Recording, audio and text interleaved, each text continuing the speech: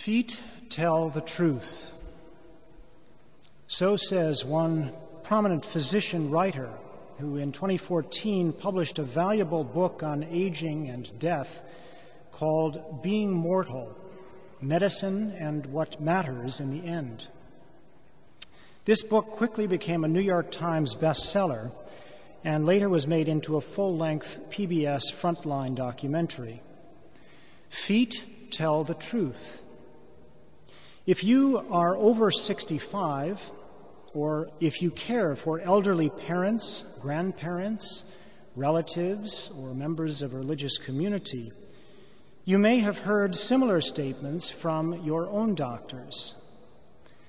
What does this statement mean? In order to explain, this writer recounts stories from his visit to the geriatrics clinic in the hospital where he serves as surgeon. As he sits in on several appointments with elderly patients, each of whom has a long list of ailments, he expects the geriatrician to zero in either on the most life-threatening of them, say cancer, or the most painful, for instance, back pain. Instead, this geriatrician spends much of his time looking at his patient's feet. You must always examine the feet, he says.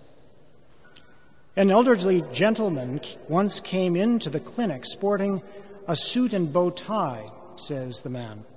By all appearances, this gentleman seemed dapper and fit. But as soon as the geriatrician asked him to remove his shoes and socks, his feet told the truth. He could no longer bend down to reach them himself. They had not been cleaned in weeks, suggesting neglect and even danger. Feet are the lowliest and often the dirtiest, most unpresentable parts of the body, the parts that most of us prefer to keep hidden. Peter certainly would prefer to keep his feet hidden.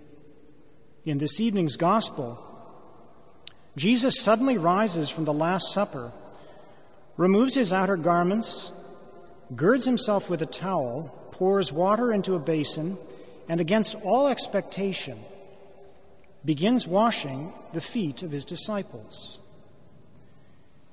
Now, most of them silently consent to these unexpected actions, work reserved entirely for the lowliest of household slaves. But Peter strenuously objects. "You will never wash my feet," he declares. Now, unlike the elderly gentleman in the geriatrics clinic, Peter is more than capable of bending down to reach them himself. But he, too, prefers to show the world a more presentable side of himself, the first-century equivalent of a suit and bow tie. He prefers not to let others see his feet or to touch his feet, and especially not his master and teacher, the Lord Jesus. Feet tell the truth. What is this truth? It is the same truth Peter was shocked into confessing way back in early February of this year, on the 5th Sunday of Ordinary Time, at the very outset of Jesus' public ministry. Jesus had encountered him by the side of Lake Gennesaret, empty-handed after a long night of fishing. He had told him to put out again into the deep water and lower the nets. And suddenly, Peter had caught so many fish that his nets began to tear. Peter had fallen at the knees of Jesus and said, "Depart from me, Lord, for I am a sinful man." Now, much later, Jesus' public ministry is coming to an end. And although Peter does not yet know this, it is Jesus who has fallen at Peter's knees, not out of shame, but out of service. And Peter is again confronted with the truth about himself, and it is he who is once again ashamed.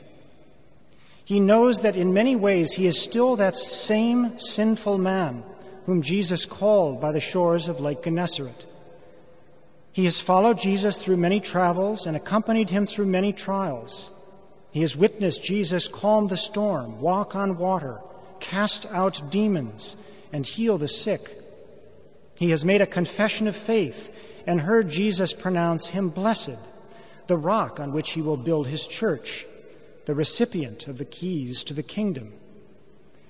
Peter was present 40 days ago at the Sermon on the Mount, when Jesus exhorted all of his disciples to prepare themselves through joyful fasting, quiet almsgiving, and secret prayer to the Father. And over the ensuing weeks, he followed Jesus on the road to Jerusalem. He tried to carry out the works of Lent, tried to work against his vices and sins so that he might be worthy of his high calling. But now, as Jesus kneels before him, Peter knows that his feet tell the truth. Try as he might, he remains unclean and unworthy. So he again says, "Depart from me, Lord. I am a sinful man. You will never wash my feet. I prefer for them to remain hidden, even if that means that they must remain unclean." Now, Jesus, the great physician, firmly refuses this confession, which he knows to be motivated not by humility, but by pride. "Unless I wash you," he says, "you will have no inheritance with me." Tonight, he offers us that same gentle admonition. And as we prepare to enter this sacred Triduum, let us recall that Jesus loves his own unto the end, unto the depths, unto the very extremities of our bodies and of our lives. He already knows our feet. He knows them better than we know them ourselves. So let us have recourse to humble confession, both through the sacrament and through continual prayer and continual fervor of heart. Let us expose our feet to his gentle eyes, those parts of ourselves that we often prefer to remain hidden. For it is only by allowing the great physician to examine us and to cleanse us that we can be truly healed.